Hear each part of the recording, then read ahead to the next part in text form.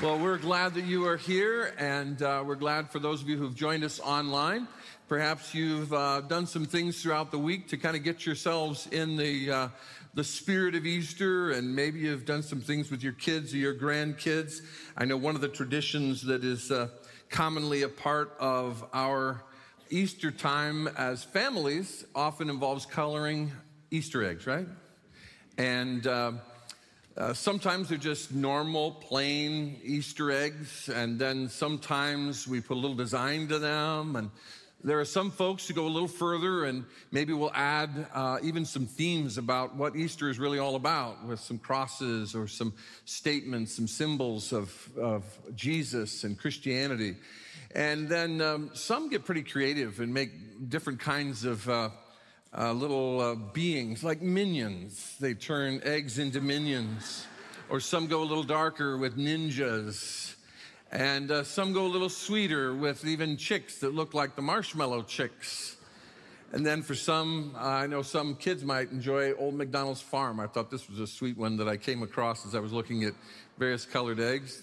And some of you may have a genre of movies, like Pixar movies, that your kids enjoy, and you like to decorate in that way. And maybe some of you, it's about the Force and Star Wars, and so the characters of Star Wars make it onto. Now, one of my favorites that I came across was eggs that looked like hamburgers, and that was very different and very distinct. And then, of course, this last week, the Dodgers had their opening game, and so it's baseball season.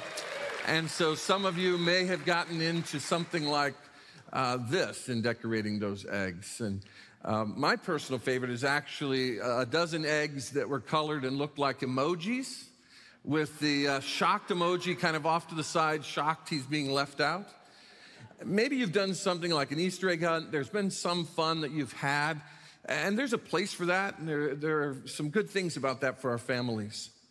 But what we're doing here today in worshiping our Lord Jesus Christ, what we're celebrating on this Easter Sunday is a really big deal. It's a really big deal that our Savior came for us. He went to the cross, was crucified, was buried, and then conquered the grave. And in conquering the grave, he conquered the curse and death and sin and hell itself for us. This is a really big deal. And I hope you come with that in mind. As we look now at Matthew chapter 28, if you want to go there in your Bibles or go there in a mobile app on your mobile phone, we're going to be looking at Matthew's record of the resurrection of Jesus in Matthew 28. You remember, up to this point, we have had the followers of Christ recognize. I'm going to pause for just a moment. For some reason, my monitors are a lot hotter in front of me in this service than normal, and I'm hearing myself pretty loudly. If we could bring the monitors in front of me down a little bit.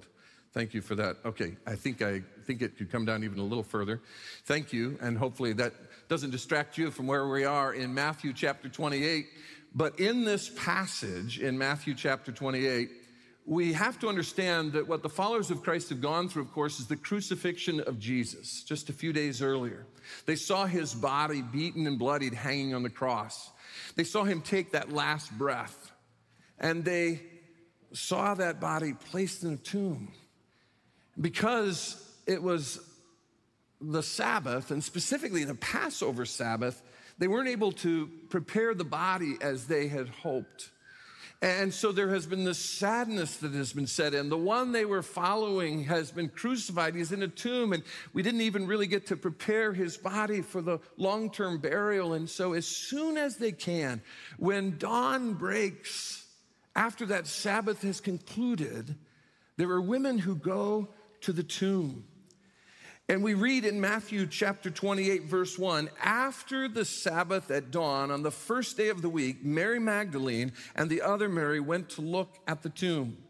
There was a violent earthquake, for an angel of the Lord came down from heaven and, going to the tomb, rolled back the stone and sat on it.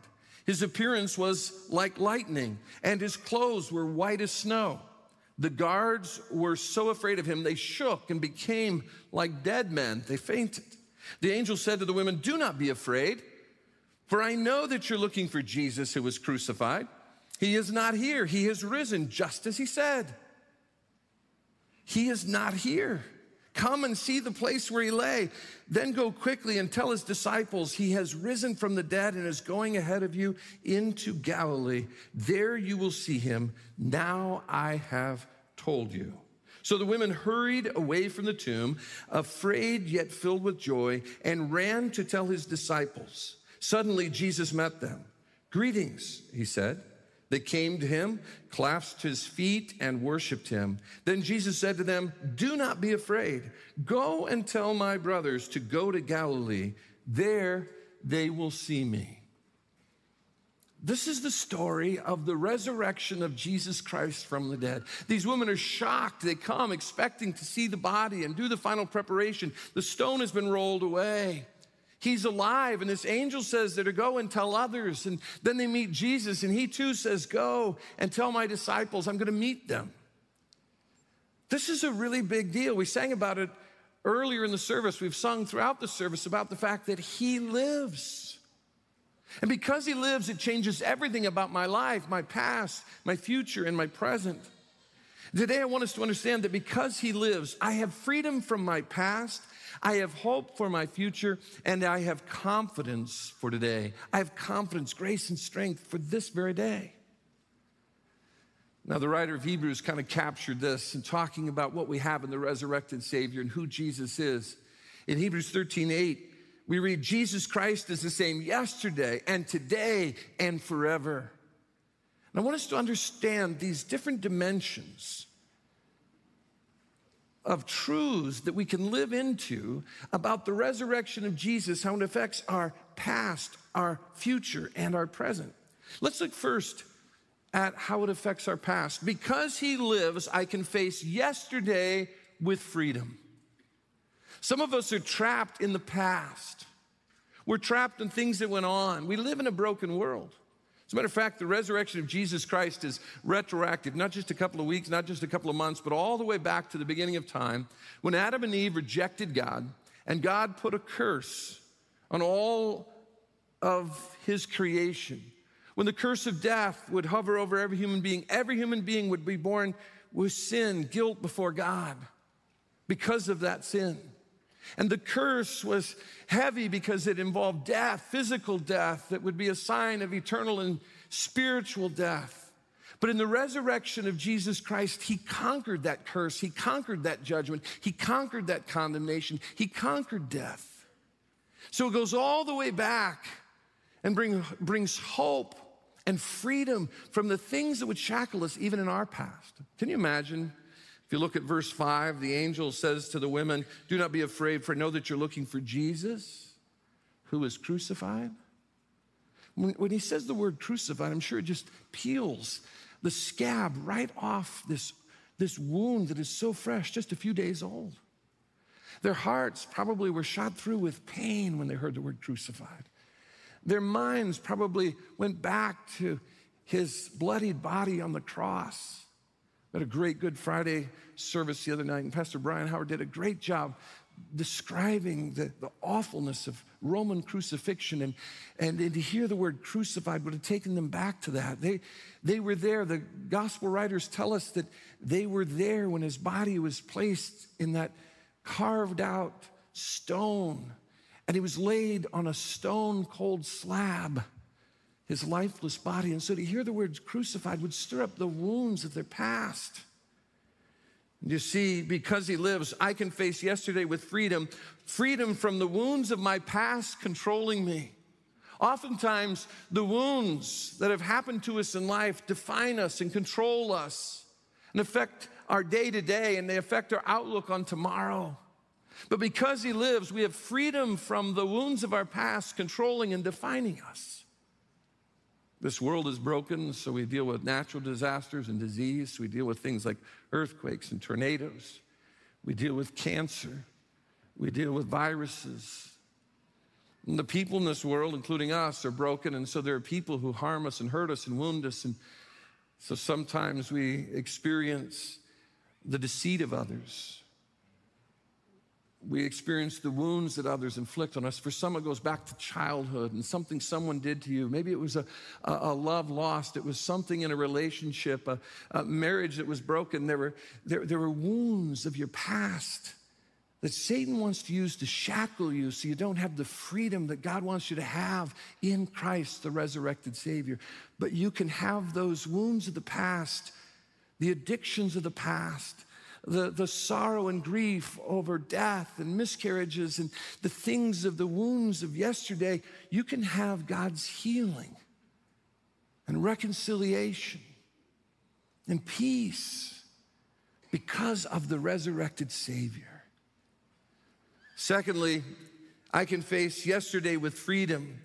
Freedom from the sins of my past condemning me. The sins of my past condemning me. For some of you, there is a sin, there's an occasion. It might go back a week, it might go back 10 years, it might go back 3 decades. But there's a sin that you've heard someone say, yes, God forgives you of that sin. But there's something that still haunts you, and Satan keeps throwing it in your face, and he wants you to feel the guilt and shame all over again. And the resurrected Savior says, I died for those sins. I was buried for those sins. I was raised so that you could have new life. You could be released from the shackles of guilt and shame and have new life and forgiveness in me. Because of the resurrected Savior, because he lives, I can face yesterday with freedom. You know, in this passage, there's something left out that Mark records.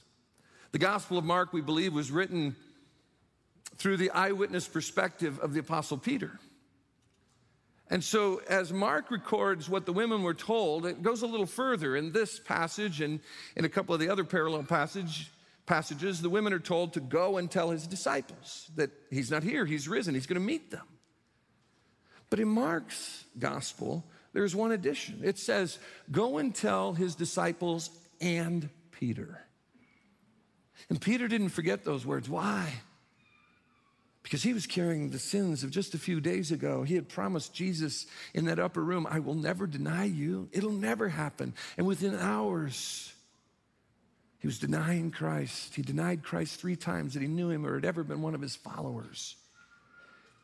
And Peter is carrying that guilt and that shame. And the Lord wanted him to know, there's love coming for you, Peter. Go and tell his disciples and Peter, Mark says. And perhaps you're carrying weight and guilt today of the sins of your past. And I hope you can hear the Spirit of God saying to you, your name, that you need to know the love and forgiveness. Jesus would, in John 21, extend forgiveness to Peter 3 times that he might sense the forgiveness of God. And whatever it is that you carry with you of the sins of your past, I trust today in the resurrected Savior, your healer, your name, and that God loves you and God releases you from what you might think is such a despicable, vile, dirty, sinful past. Satan wants us to be shackled by the wounds and sins of yesterday, but the resurrected Savior wants to give us freedom from that, bring healing and reconciliation so we can move forward in hope. I like how Pastor Rick Warren says it, we are products of our past, but we don't have to be prisoners of it. Because he lives, you don't have to be a prisoner of your past anymore. Secondly, not only can I face yesterday with freedom because he lives, but because he lives, I can face tomorrow with hope. Hope is believing and understanding God has my best in store for me. God has what is good for me. Even if I don't like that path, even if I would choose a different path, my hope is in him. And that ultimately, no matter what happens in the future, I have an eternity with him. When the Apostle Paul was facing execution, he said, I don't know what's going on. I don't know how much longer I have for preaching the gospel. He says in 2 Timothy 1:12, but I know whom I have believed and am persuaded that he is able to keep that which I've committed unto him against that day. I have hope that no matter what happens in this life, I will be whole in Christ. And eventually, Jesus is going to come, and that earth that's groaning will be set right, and the new heavens and the new earth. There'll be no more tears, no more sorrow, no more pain. And ultimately, our hope is found in the eternal goodness and promises of our God that are only ours through the resurrected, living Savior. And yet sometimes hope can be lost because we can be gripped by fear. Fear is actually something healthy God has given us, and we try to teach our children, a flame on a stove is hot, and we want them to have a healthy respect or fear for that, right? But the danger comes when the fear overwhelms us. See, fear is based on what we see in the environment around us, the indicators of what's going on, or maybe we see on the horizon something very clearly, a storm cloud forming, and so our senses are aware that there could be some danger. But we have to take those fears and give them to the Lord and trust Him. It's because He lives, I can face tomorrow with hope. This hope is a hope that calms the fears that can paralyze my life. Sometimes we get so overwhelmed by what we see in the environment around us or on the horizon ahead, the fear grips our hearts and we aren't even able to breathe or move. But because He lives, He has conquered the ultimate fear, the fear of death itself. He's taken care of the grave for us and gives us an eternal hope. We don't have to be paralyzed by fear. Some of us move beyond fear and we get into the area of worry. It says here in the passage that the angel says to the women in verse 5, do not be afraid. In verse 10, Jesus says, do not be afraid. We read in verse 8, so the women hurried away from the tomb, and it says, afraid, yet filled with joy. They were kind of on this brink of being paralyzed by fear, but they're moving. They're at this brink right on the edge where they could get caught with worry. There will be questions. Where's his body? Maybe someone stole him. Those questions are going to pop up. It would be easy for them to connect some dots and make up some dots and get overwhelmed with worry. But because He lives, they chose joy in the midst of their uncertainty and their confusion. They chose joy at the words that He was alive. I can face tomorrow with hope, a hope that calms the fears that can paralyze my life. But secondly, I can face tomorrow with hope. It's a hope that quiets the worries that can consume my mind. Fear has to do with real indicators in the environment around the horizon. Worry is trying to connect dots that aren't even there, and we begin to manufacture fear in our heads, and worry begins to eat away at us, and we get consumed. We can't sleep at night. We're driving. It's all we can think about, and we're worried about that financial thing. We're worried about that health thing. We're worried about the family, the marriage, and it overwhelms us, and it consumes us, and we get trapped in worry. Someone has said, worry is like a rocking chair. It will give you something to do, but it won't get you anywhere. It's easy to get paralyzed by fear, even sometimes legitimate fears. It's easy to get consumed in our minds with worry. But Jesus, when He sent out His disciples, after He was raised, they saw Him in many post-resurrection appearances, and on the 40th day, He ascended to the Father. 40th day after His resurrection, and then 10 days later, He sent the Holy Spirit in the church, and they fanned out to share the good news of Jesus Christ. And as Jesus sent out His disciples before He ascended to the Father, He said, I'm going to be with you wherever you go. There are the promises of God that whatever we're going through, whatever dangers are out there, whatever things we could manufacture in our minds, He will be with us through it. I read an article not too long ago where someone had studied the Old Testament book of Isaiah and how Isaiah talks about God stepping in to comfort us, to be with us in the difficulties, through the dark storms and the deep waters. God is there to travel with us when we know Him. And this person was looking at some of the indications of how God holds our hand. And he went through these scriptures, and he said, sometimes we think that as we walk with God in life through the things that could be frightening or worrisome, that we're walking hand in hand and God has our hand and He's walking beside us. He said, but if you take all of the various references to God's hand and God comforting His children and being there to help us and give us hope, he says, actually, you get this wonderful picture, this sweet picture that God is not just beside us, he is face to face with us. Eyeball to eyeball, toe to toe, holding our hands.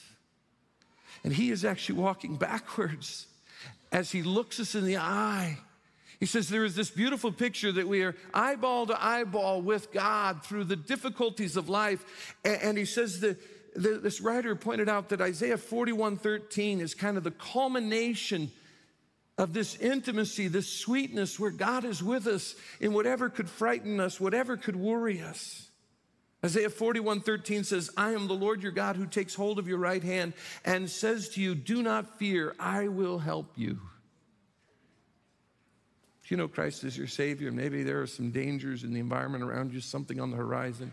Maybe you're beginning to connect dots, and so you're struggling with not letting fear paralyze you and not letting worry consume your mind. Remember your resurrected Savior who conquered the ultimate of the curse, death itself for you. And remember that God says, as he's looking you in the eye, he says, I am your God. Do not be afraid. I am here to help you and to give you hope. And that last part of verse 13 from Isaiah 41, it says, I will help you. It's in a structure in the original Hebrew that means right now, in this moment, in this instant. So it's, I am here to help you right now. Maybe you're going through some stuff that's really tough. Maybe it's kind of stirred up some fear in you. Maybe even some worry has developed over something in your life. Can I encourage you to hear the voice of your resurrected Savior looking you in the eye and having him say to you, I am your God.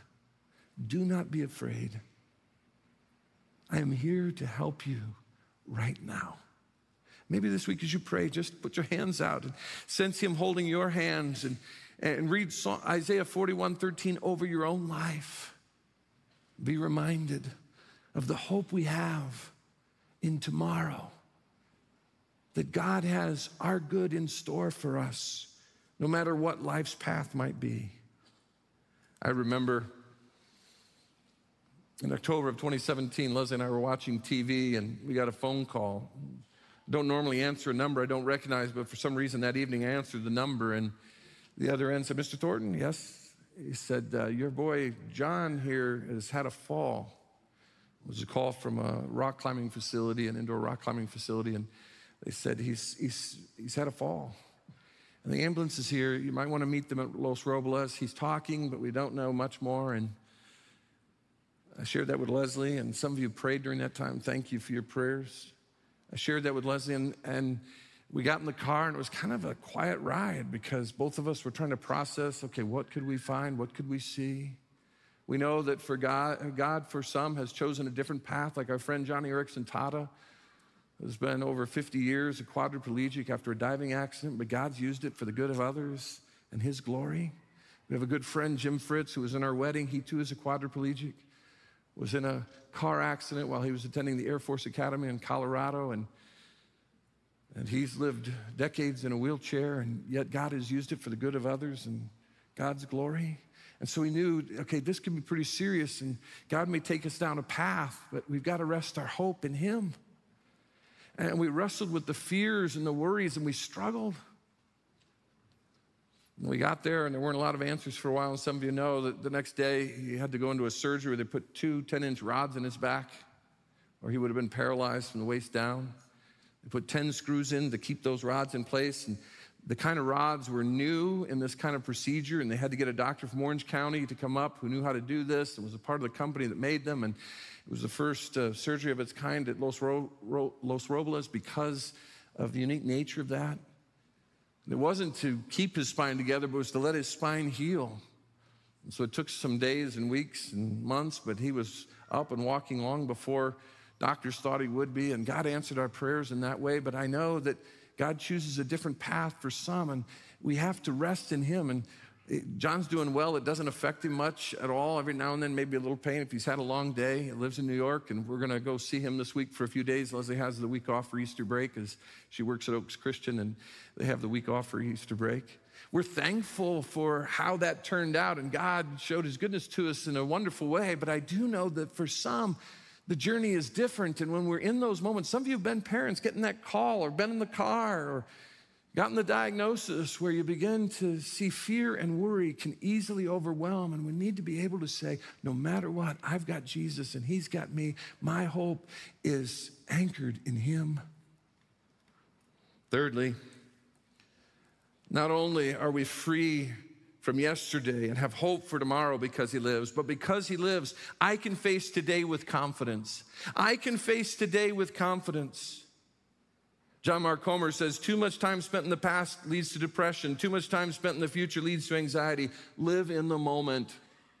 We need strength and confidence for this moment when we know we've been freed and unshackled from the wounds and sins of our past, that we have hope no matter what seems fearful, no matter what seems to worry us, we have hope in Christ. Then for this moment, this day, God wants to give us confidence. And you know, all of us every day are going to run into people and circumstances.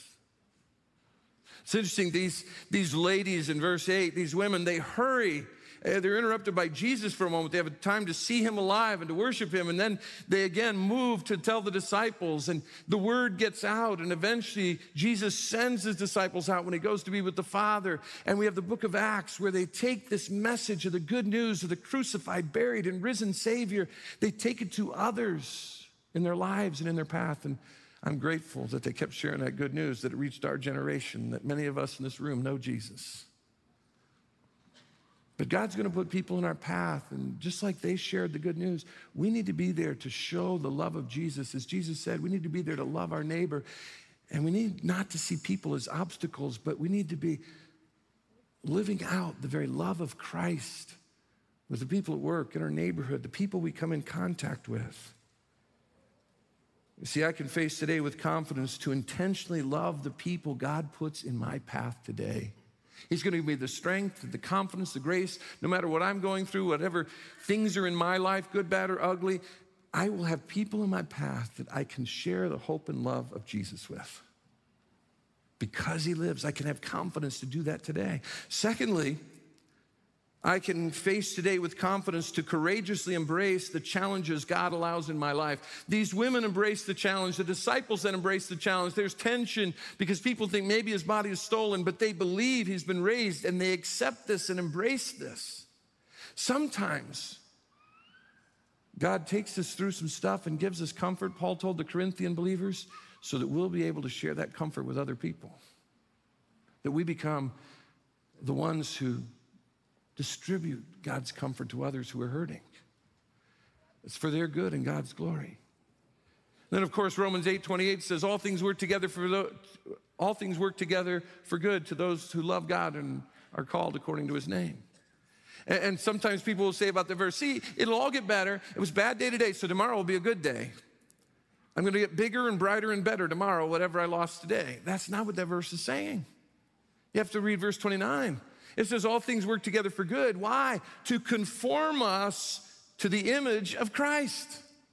He's going to use the good and bad circumstances of my life to mold me and shape me. And as these ladies and as the disciples and as the church was launched and they embraced even the hardships and the struggles of life that came, God molded them and shaped them and made them more like Jesus. So again, more people could be touched. It was for the good of others and the glory of God. We've got to not only recognize the people in our path need the love of Christ, but we need to embrace the challenges because God wants to use those things to shape us and mold us and make us more like Jesus. Because he lives, I can face today with confidence, strength, and grace. When it comes to people and circumstances, which we all deal with in our everyday lives. Pastor and author Max Lucado says, you no longer have yesterday, you do not yet have tomorrow, you only have today. This is the day the Lord has made, live in it. Intentionally share the love of Jesus with those in your path. Courageously embrace the challenges of life and allow God to use them to help you shine more and more for Jesus. Why? Because he lives. That's possible in our lives. This is a really big deal. Because he lives, I am freed from the wounds and sins of my yesterday. Because he lives in the midst of fears and worries, I can have hope in my tomorrow. Because he lives, I can have confidence in how I love others and I embrace the challenges of life today in Christ. This is a really big deal, this thing called Easter, this Resurrection Sunday. On Easter Sunday, 2015, it was April 5th. It was a 7 o'clock service like we had this morning early. And about 20 minutes before the service started, which is really early for people to come to a 7 o'clock Easter service. There weren't too many people in here at 20 minutes till this morning. But on April 5th, 2015, there was a couple sitting right back here in the back of this section, and they were the only ones in the room, really, except for those who were doing the rehearsal and going through some of the music. And so I saw them, and I recognized them. It was Vin and Sandra Scully.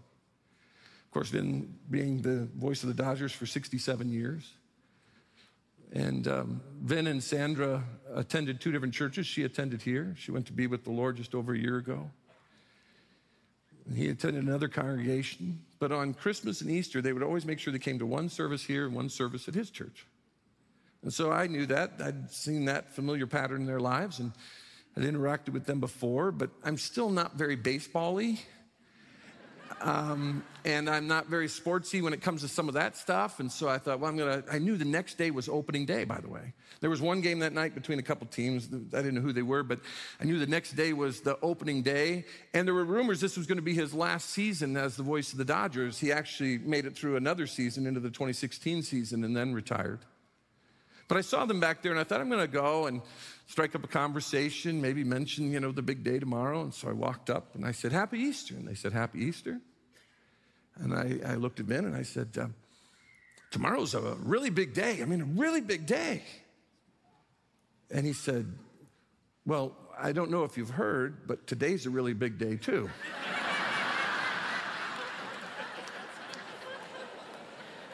Now, those of you who know that voice, hear him saying that in kind of that deadpan Vin Scully voice, right? I don't know if you know, but today is a really big day, too.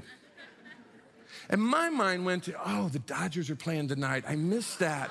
They're the opening game. I said, so are the Dodgers playing tonight? He said, no, today's a really big day. I said, why? He said, because we're celebrating the resurrection of our Lord and Savior, Jesus Christ, in a perfect Vin Scully voice. I was worried about I couldn't talk baseball with him. I couldn't talk Jesus with him on Easter. But he said to me, and it's a really big deal that we're celebrating the resurrection of our Lord and Savior, Jesus Christ. This is a really big deal. If you don't know Jesus as your Savior, you will never escape your past. You'll never have hope for tomorrow. You'll never be able to deal with today. Do you have freedom, hope, and confidence because he lives? Because Jesus lives? You see, most of us are trusting in our own ideas of how we get to God. We're we're all kind of born in our own sins, so we're resting in our own solution. And God says we need a Savior, and so sometimes we follow a philosophy, or we think, well, I was raised in a church, or I go to Calvary, that must be the way. Well, the way is Jesus, but we have to come to a place, the scriptures say, where we confess with our mouths that Jesus Christ is Lord, and we believe in our hearts that God has raised him from the dead. We, in the journey, have to come to a place where we say no philosophy, no idea, no religion, no form of Christianity in and of itself is going to give me a relationship with God through the crucified, buried, and risen Savior. We have to come to that place where we say, God, I get it. I fall short of who you are, but I see what Jesus has done for me. And today I transfer my trust in whatever I've been trusting in. And I trust in Jesus, who was crucified, buried, and raised for me. God, I put my faith in him and him alone. In that moment, God gives us new life that comes from the resurrected Savior. God gives us forgiveness and freedom from our past. He gives us hope for tomorrow, and he can give us confidence and grace to walk with him today. There are many of us in this room know we've come to that place, we've trusted Christ as his Savior, but maybe you're here and you haven't yet made that decision to put your faith and trust in Jesus and in him alone, that's the key to having a relationship. That's what Easter is all about, knowing the resurrected Savior. Can I have you bow your heads and close your eyes? If you know Jesus, thank him for the freedom you have from your past. Thank him for the hope you have in tomorrow. Ask him to give you confidence today because he lives. But if you don't know Jesus as your Savior, right where you are, just pray. Just talk to God. Just say a simple prayer like this: Lord, I know I need a Savior. I am a sinner. And simply pray, I believe Jesus died, was buried, and was raised for me. Forgive me. Give me new life in him. Make me your child. I transfer my trust into Jesus. In that moment, God says that you pray that prayer, he forgives you and gives you new life in him now and forever. With your head still bowed and eyes closed, if you prayed that prayer, today you transferred your trust into Jesus, would you just look up at me? If today is the first day you put your faith in Jesus, you say, yep, I'm transferring my trust to him. Just look right up at me. I won't call you out. I see some folks looking at me. Thank you. I just want to know how to pray as I close. I won't call you out in any way. Just look up straight at me. I'm going to look through the room. I see a number of eyes. I see faces and eyes looking at me. Thank you. I'm going to ask you to do one other thing. If you prayed and transferred your trust into Jesus to be your Savior, and you're still looking up at me, hopefully, if you prayed that prayer, there's a number on the screen below me, and I'd like to just take that number down and text the name Jesus to that number, and we'll send you some resources, particularly those of you who are joining us online. Maybe you're at home. Today you're transferring your trust into Jesus. Just text the name Jesus to that number. We'll come alongside and help you in that journey. If you're here in the room, we have 3 tables in the lobby that say yes at the top. You see a big word, yes. It's saying yes to Jesus. And there are folks manning those tables, and you can go out there after the service, and they've got a little packet there that'll help you even in the next 7 days in how to walk with Jesus, how to walk in this new life, how to find freedom from your past and hope for your tomorrow and confidence in today because of Jesus, now that you know him as your Savior. Just stop by one of those tables. Just tell them, I said yes to Jesus today, and they'll give you one of those packets. They might even offer to pray with you.